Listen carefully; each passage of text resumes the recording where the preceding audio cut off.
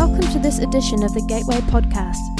For more information about our faith community, feel free to visit gatewaychurch.org.nz. Thanks for tuning in and enjoy this message. As I said, this morning we're going to conclude our 3-week look at the huge area of mental health. It's been our aim, whilst fully realizing that we won't really even scratch the surface of such an enormous subject, that we had to do something. About this subject. We didn't want to just have tokenism. We did want to try and tackle it, but to do nothing would have been absolutely wrong in the light of where we are as a community and as a country. That for too long, society and church has been pretty quiet on the subject and looking at and talking about the whole areas of mental health. And probably our primary aim at the beginning of these 3 weeks was to say it's okay to talk about these areas. It's okay to talk about the fact that I'm on meds for anxiety, or I struggle with depression, or I am actually feeling suicidal. To give folks the permission to say, help me, talk with me about how I feel. That there has to be no place for shame or stigma or guilt that is greatly associated with the whole area of mental health. Week 1, for those who weren't here, was a very personal perspective when Sue Powell shared her story surrounding her husband Pete's suicide. That's 6 years ago.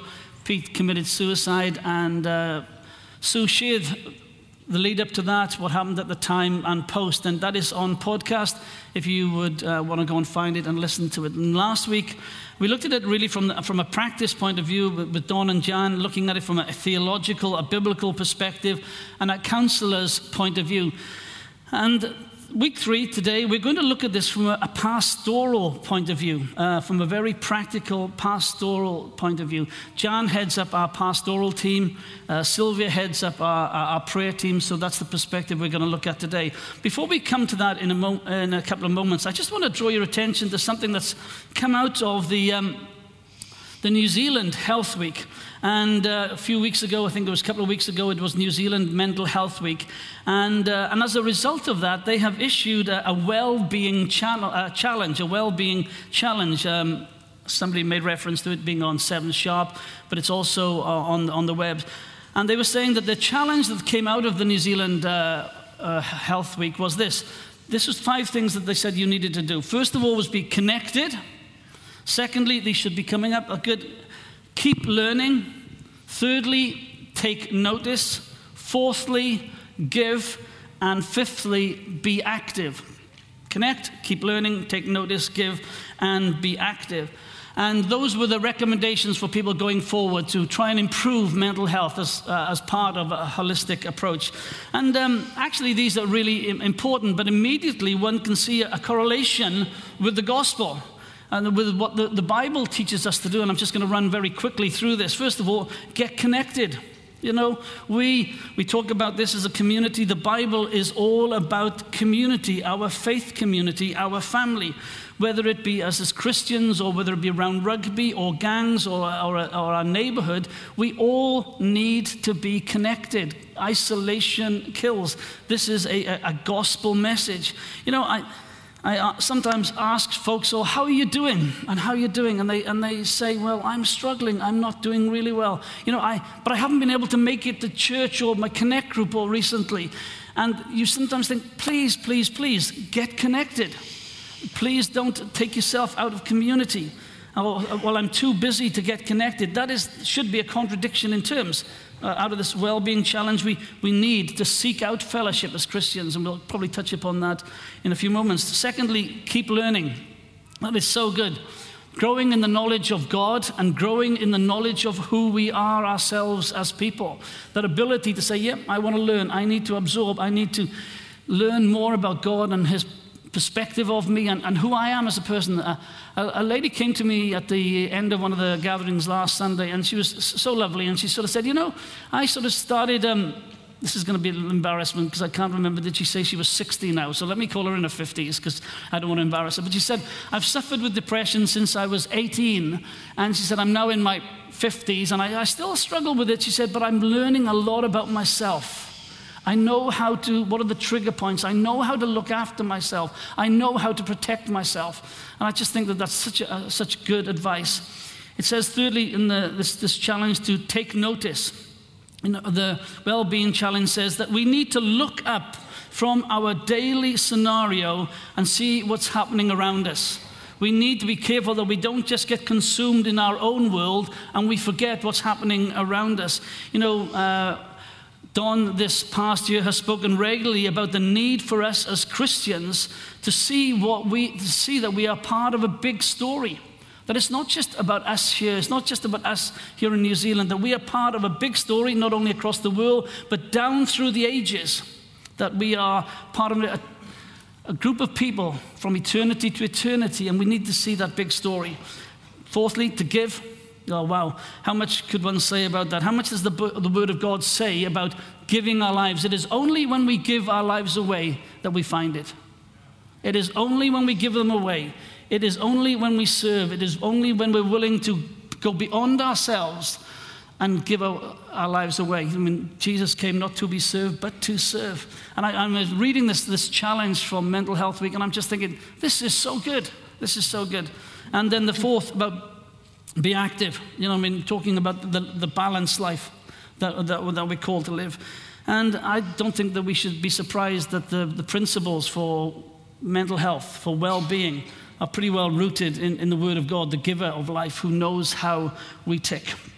So, having said that, let's come to a pastoral perspective. I had a real shock. I've never sat between two ladies before who both of them said, I think I'll run out of stuff to say.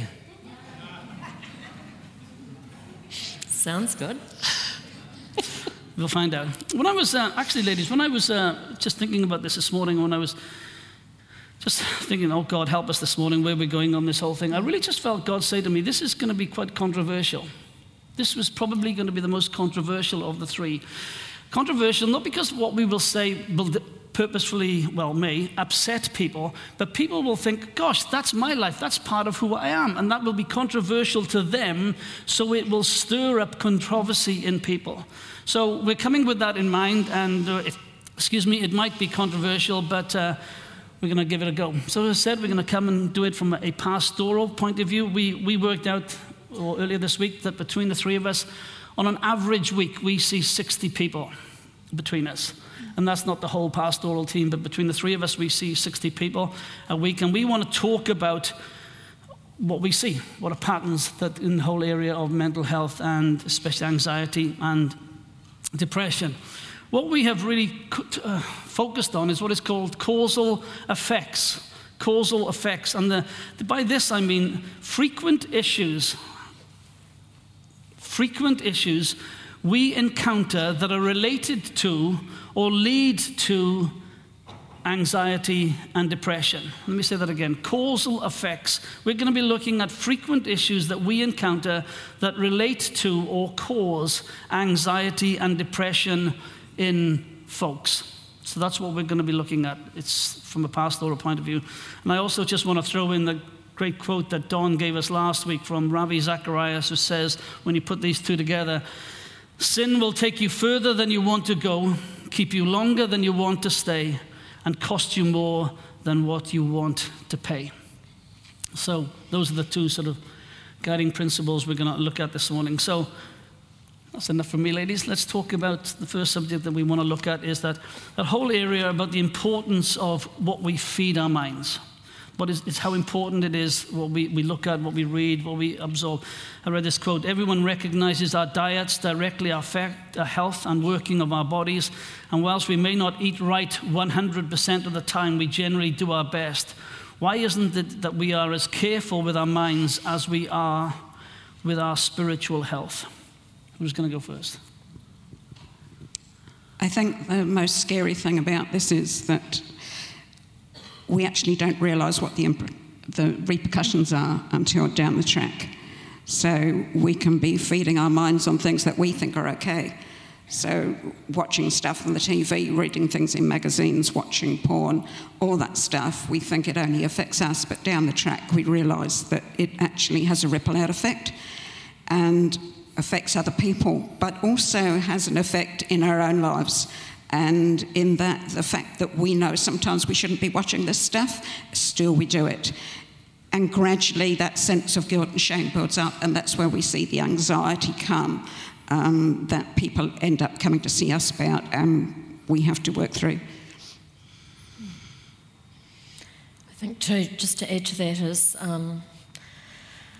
the whole area of addictions, which is a huge area across the board, but certainly if I think of what we feed our minds, there's very clear research out there as to the addictive nature of social media, as to the addictive nature of porn and gaming and all of that kind of stuff. And so again, that comes into what we feed our minds.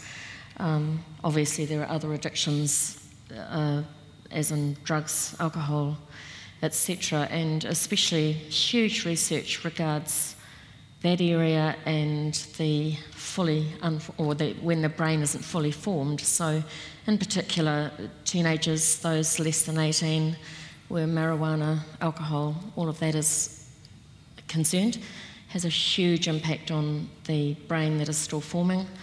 And so those addictions have a massive impact on in further down track for a lot of people in terms of anxiety and depression. Let me push back there, in the sense is we would probably, most of us know that those things we would say are not healthy for us. Yeah. But but would it, maybe it was just when I was growing up, the test of perhaps your Christian spirituality was you had a list of do's and don'ts. You don't do this, you don't do that, and it became incredibly religious.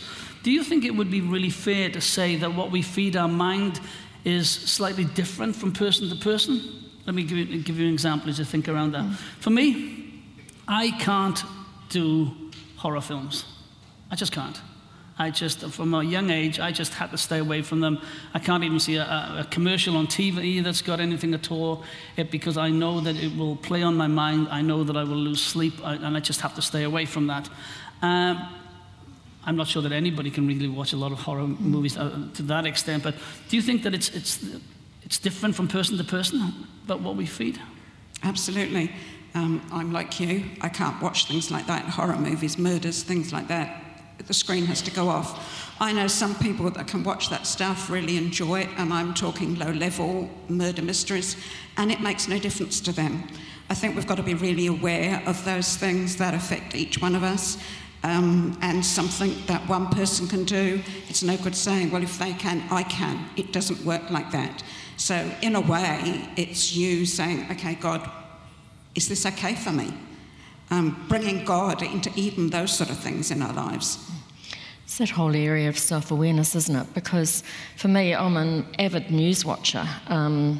Probably addicted to it, to be honest. I can't not watch the news or read the newspaper and find out what's going on in the world. But I have several friends that for them, that really infects their sense of well-being, that it makes them depressed. And to be honest, I can be a little bit critical of them because I'm thinking, get a life, guys. You know, you need to know what's going on out there. But the more I understand the way they operate, the more I realise that actually they are being self-aware and they're looking after what goes into their mind for them. So, yeah. Do you think, I haven't thought of this, but do you think that having that self-awareness that I don't go there certain places or somebody else doesn't go to certain places that are not good for them, do you think that in some ways is what we would call putting on the sort of the armour of God, putting on the helmet of salvation, staying away, being... Absolutely. Yep, definitely. That is exactly right. You're covering your mind in the helmet of salvation. What is it? Tell me. Helmet of salvation. Helmet of salvation. That's what sitting up here does for you. You're in charge of prayer, not theology. It's like breastplate of righteousness. You know, doing those things, living that stuff. That is right and right for you. I remember growing up when I was in Pentecostal churches, this whole thing about sticking on the armour of God, but I mean, we were told we had to do it every day. So you would almost stand there and put on the helmet, tie up the belt, stand on, and I knew people that did stand on the Word of God. But yes, most definitely I do. I think it is tied up with that. Rick Warren Jan talks about the whole area of the mind pollution. He says it's the biggest challenge that the Christian church faces, or one of the biggest challenges the church faces in the rest of this decade and century. Yeah. Would you agree with that? I totally agree. Totally agree. It's a huge area, and one that we could actually spend, John could spend a couple of sermons or 10 sermons on, to be honest. It's massive, and we have to be incredibly careful. You know, it's what is it? Matthew 6 says that the eyes are the entry point. Yep. They're a lamp, and they're so important. And I don't know, I just me speaking pastorally, I sometimes think if we're not careful, we just it won't do us any harm.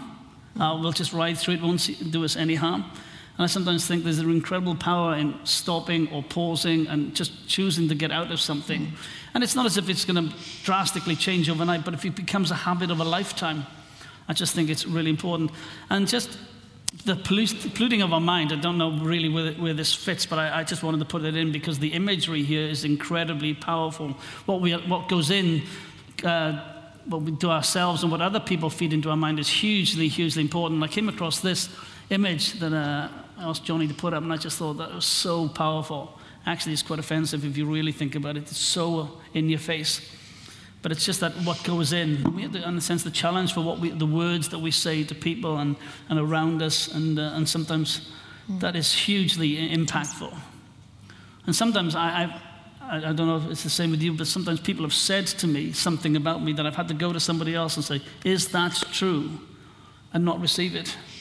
And I think part of the difficulty is that for some people, they can manage different things that other people can't, and that's where we're not saying, hey, you cannot do this, you cannot do that, you cannot do the other thing. That's not what we're here to say today.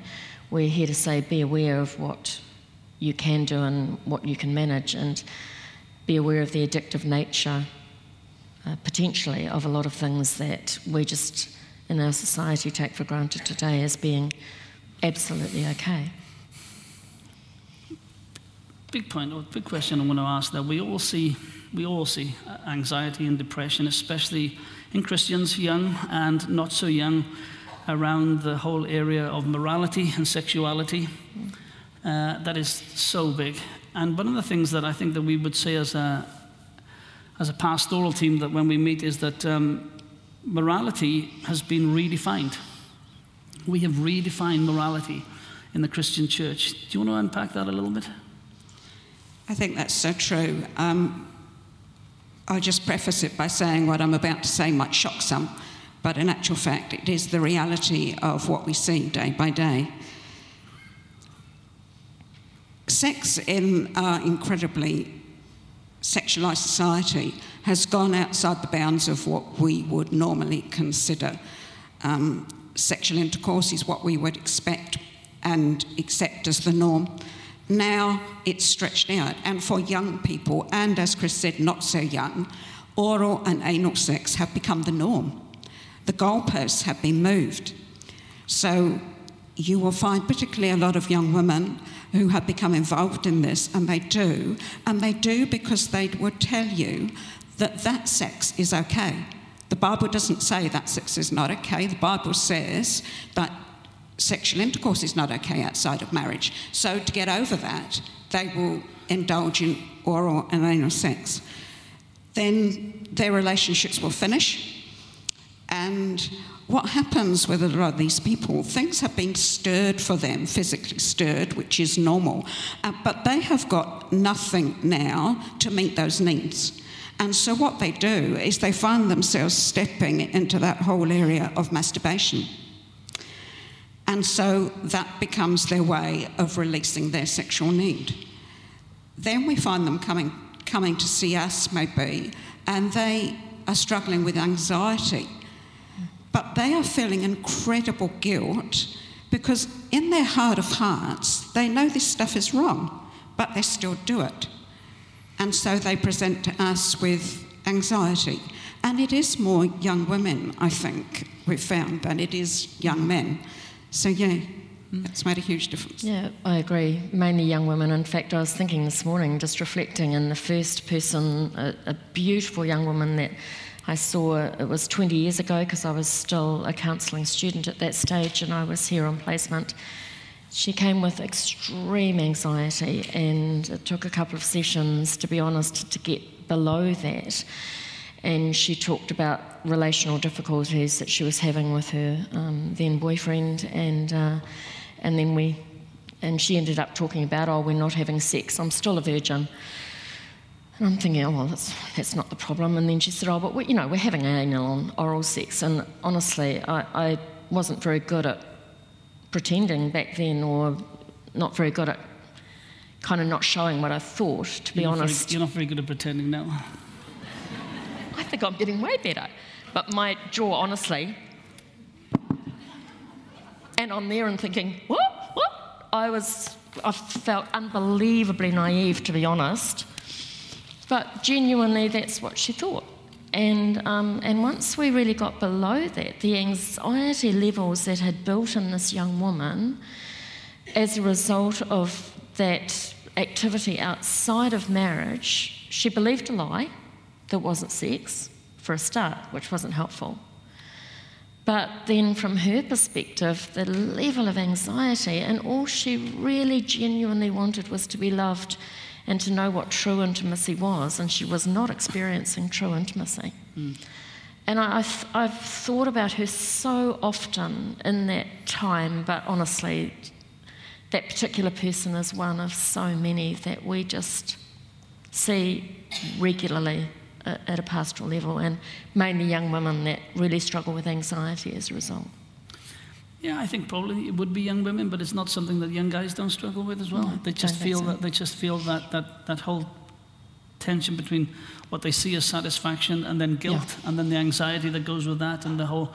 Yeah, we have really redefined morality, and it's just Don and I were talking about this, and it says in Genesis when Reuben went in and slept with his father's hand slave, it says this: he became as uncontrollable waters around his mind and stuff like that. It really does mess with the mind. It really does. It becomes those uncontrollable emotions. And so, question about how to move on. Talk about the spiritual damage and the anxiety and the depression that we see that comes out from being involved in the occult. And maybe it would be good if one of you ladies would, maybe Sylvie, you could start with unpacking that in defining what we mean by the occult. Or you have got the occult, you have got witchcraft. I mean, we're looking on the lower end of the spectrum. I mean, none of it is right, but we're looking down here and we just look horoscopes, fortune-telling, clairvoyancy. Then when, you're moving along, you've got tarot cards, you've got necromancy, you've got people that actually do step into the occult and get into, I guess I would call it pure witchcraft more than anything else, the spells, the hexes, etc. Again, society has normalised this stuff. You've got to watch stuff on TV, you see what's coming up at the movies, even the billboards down the town, and it's like there's an, in inverted commas, evilness about some of the things that are portrayed, the images that people see. It opens up a door that leads people to be quite honest into nothing more than oppression and torment, confusion, and ultimately, normally, depression. Where you find witchcraft and the occult, you will usually find depression. But, please hear me, that is not saying that everyone that is depressed has been into witchcraft. That's not what I'm saying. But when people get into witchcraft and the occult, the path is such that there is a heaviness, there is a spiritual oppression that often manifests itself in depression, and that's probably what we see, I think. I just would like to read you a quote from Grant McMullen, who wrote the book Emotionally Free. He is a medical doctor. He says, "I have been absolutely astonished at the number of patients who have had demonic visitations after exposing themselves to pornography, violence, or occult entertainment. I am also finding that the children of these people who did not actually watch the event were also being terrorised by the same spirits that the parents had allowed into the house through entertainment or their behaviour that they thought was harmless." it is an area that we can't step into. You know, you put your foot in the water and it will get wet. You'll think to yourself, well, I'll just dabble a toe. We can't dabble in sin. Do you want to say something? I think too we kind of, we need to differentiate. A lot of people, you know, you'll talk with them on a pastoral level and they'll say, oh, no, I've done nothing in that regard at all. And they're automatically thinking Satanism, but we're going to dabbling in areas of the demonic. And our children are finding, you know, they're getting exposed to this stuff at school with Ouija boards and stuff like that. And so again, just it's an area that for us predisposes people, or it can be one of those things, a factor, a causal factor for anxiety and depression. And it's at this end of the scale that we probably see it more than this end of the continuum, but still incredibly damaging.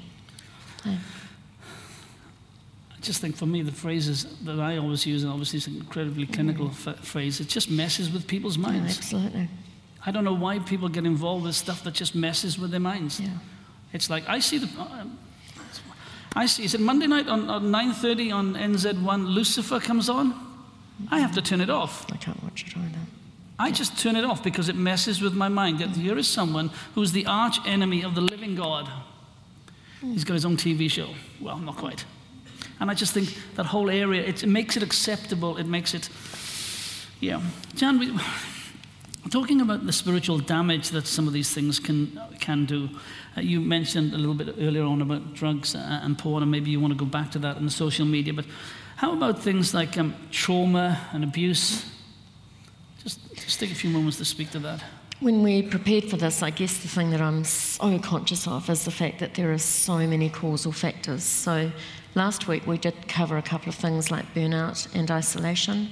So if you're wanting to know a little bit more about that, then go to the podcast, please. But we're also aware that we're not going to get to cover everything today. So please don't feel offended in any way if we don't cover something that for you is incredibly important, and because there's no intention for that. Our intention is to open up a conversation and to discuss a lot of these things. So I guess, yeah, burnout and isolation, and something I didn't talk about last week in terms of isolation is that depression in the elderly is now absolutely going through the roof. And I think a lot of that is because of isolation and not having sufficient healthy relationships around them through no fault of their own.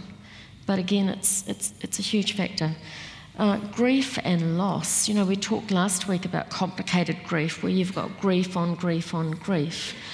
But, you know, loss, grief, we're human, and we all have deep losses in our life and all suffer terrible griefs.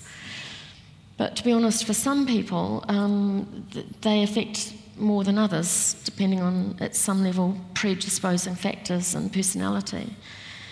But my experience is that for a lot of people, if that grief isn't processed or worked through, again, the number 8 wire mentality, let's push it down, push it down, push it down.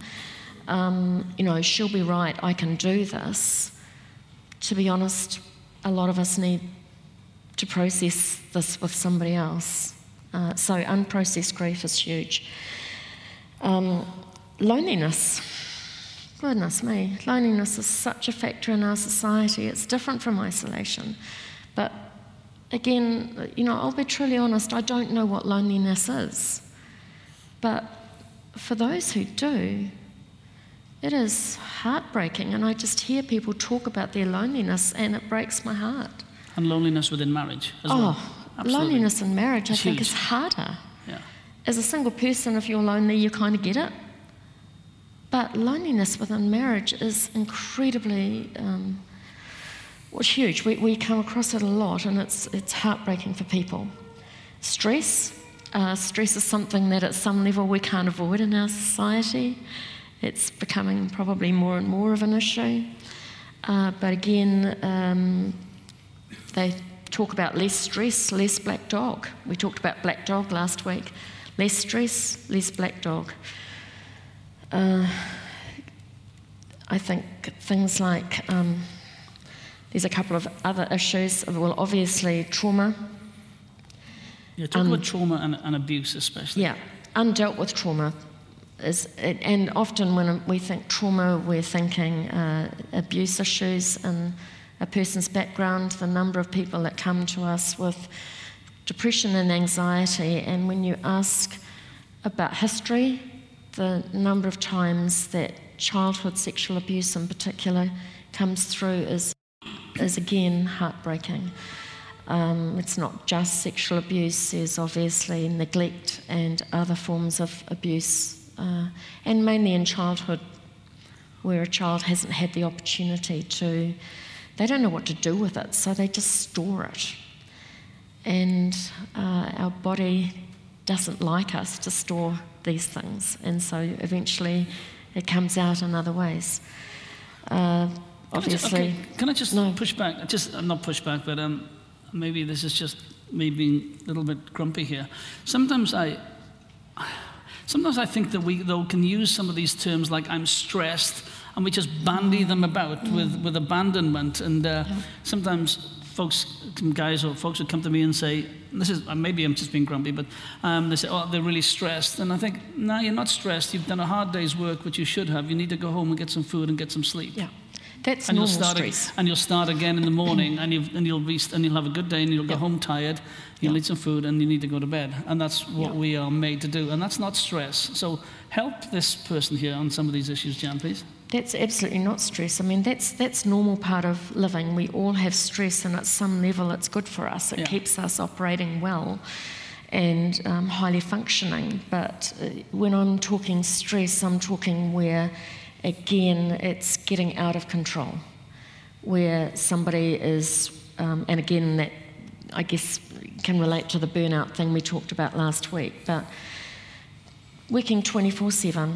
And a lot of people are doing that. I read an article in the medical profession recently with doctors and all of that. I mean, you know, the hours that are required of them are incredible.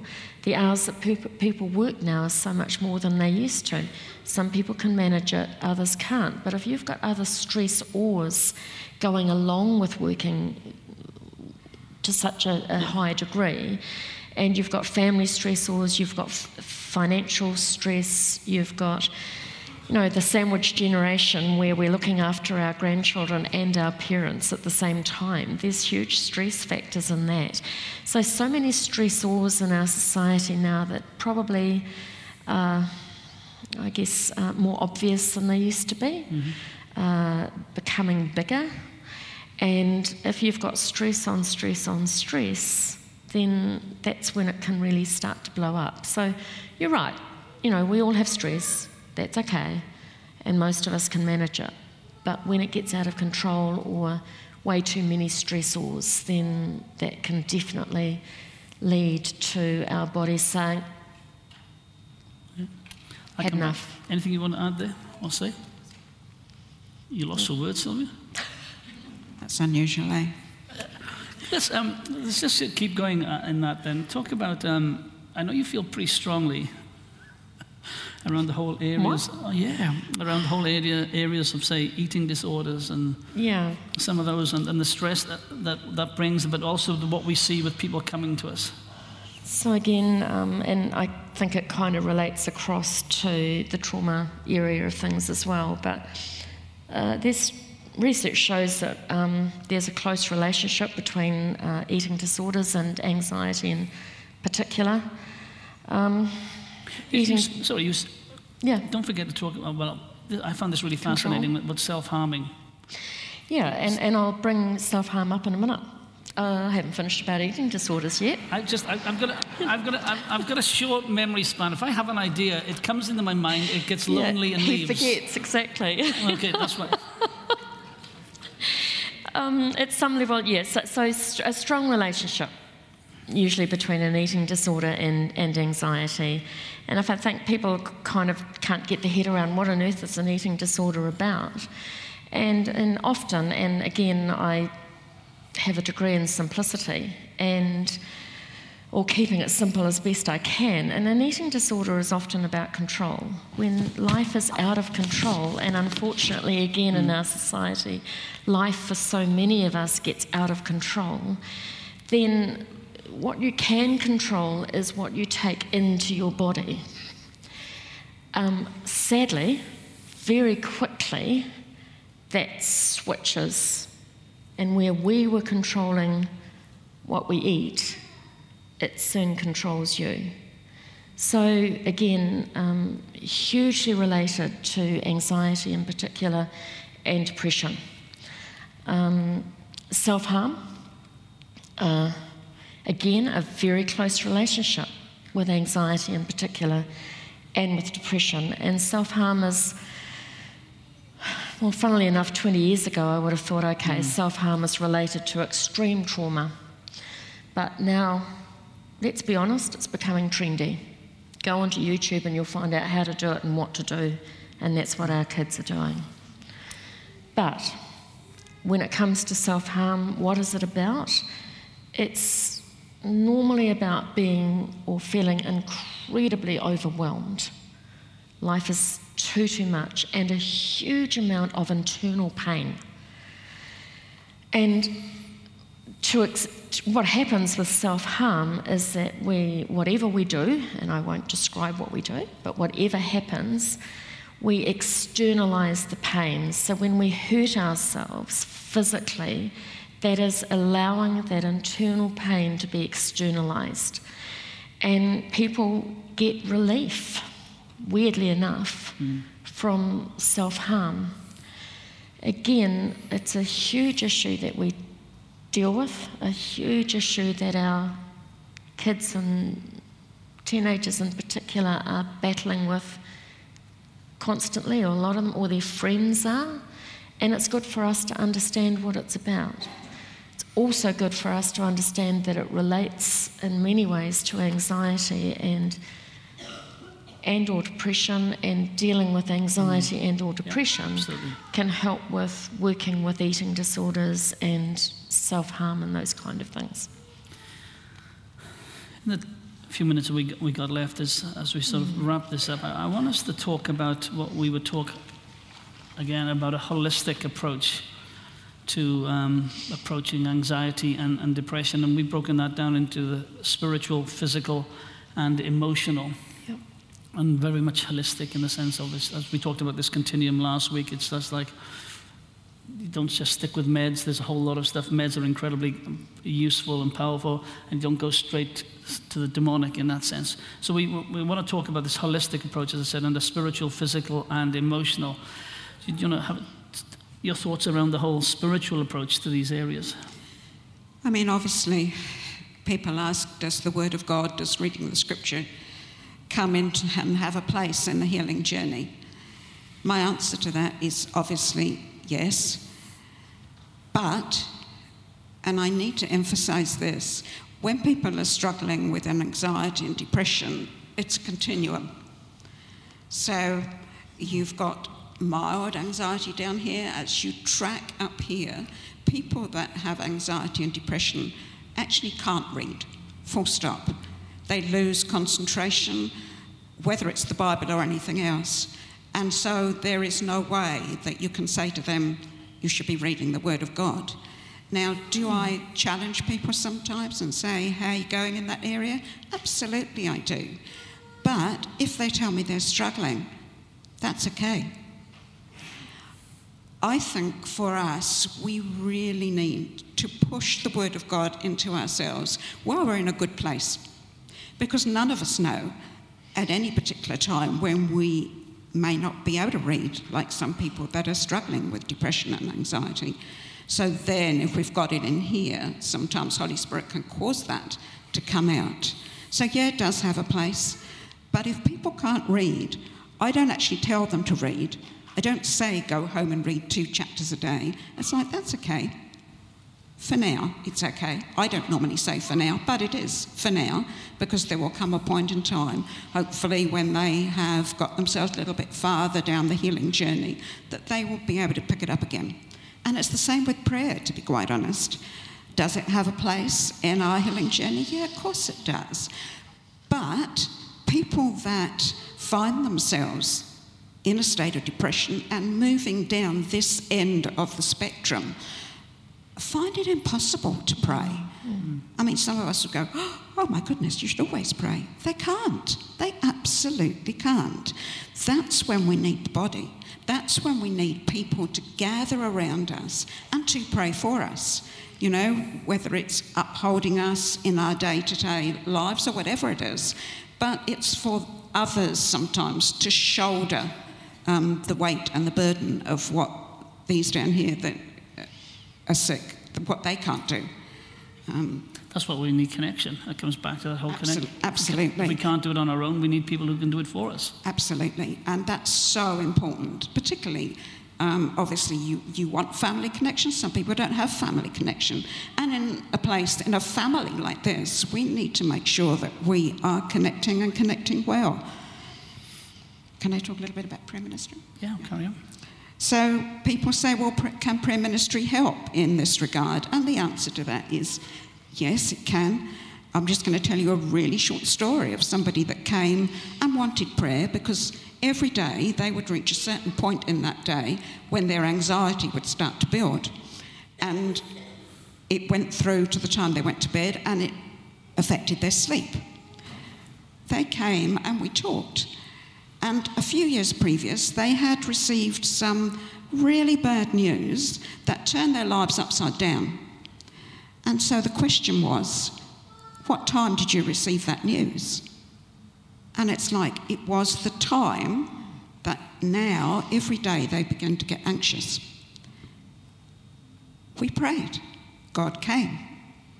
And from that day forth, they've never had anxiety.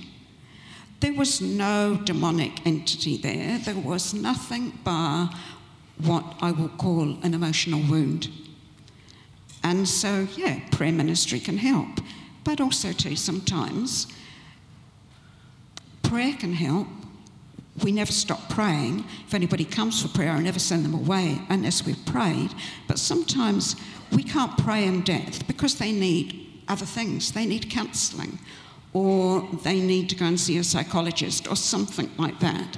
So prayer is part of a multifaceted solution. Sorry, just one thing that Sylvia helped me with. Those were maybe 8 weeks ago, those of you who were here, it was a Sunday morning.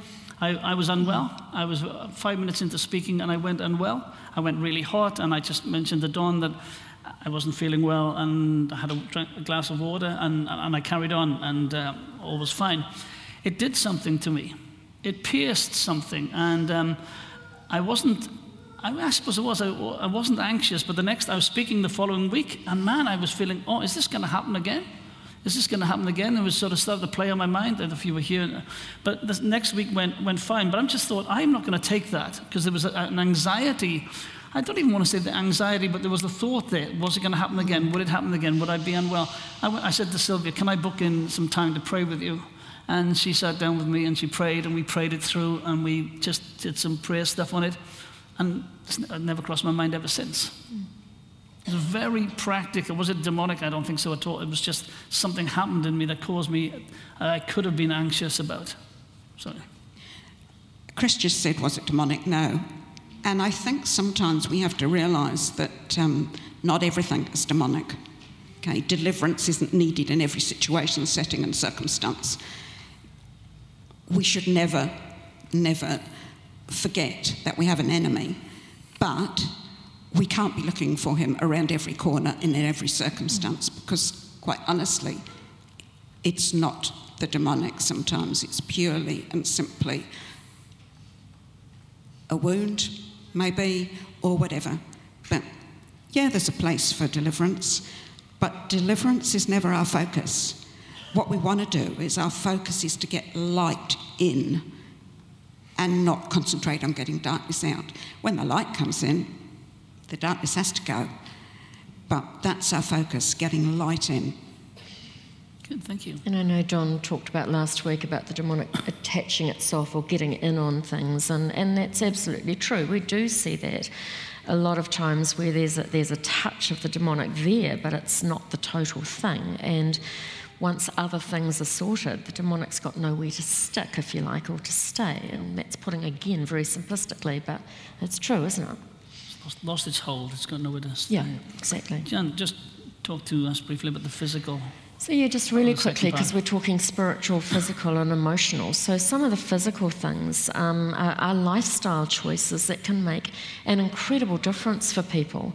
I mean, I know people that give up caffeine, that they're on this lower end of the spectrum with depression in particular, and giving up caffeine, and 6 weeks later, oh my goodness, the impact for them is remarkable. Things like diet, like the mind, what we put into our body matters, and it counts. So we're not talking dieting, because Chris and I are allergic to that word, but we're talking about diet, what we put into ourselves. Exercise, any form of regular exercise. They talk about fitness robs the dog of its power. Again, the black dog. Vitamins and minerals, again related to diet. Sunlight is a huge impact on a sense of well-being. So you get what they call SAD disorder, which is seasonal affect disorder, and many people are especially in climates such as ours, are hugely impacted by that through winter, and get depressed and all that sort of thing. But the minute spring comes, the minute they get some sunlight, some vitamin D, and it really shifts some stuff for them. So that's not just emotional, that's the impact of the sunlight on our skin and our cortex, things like that.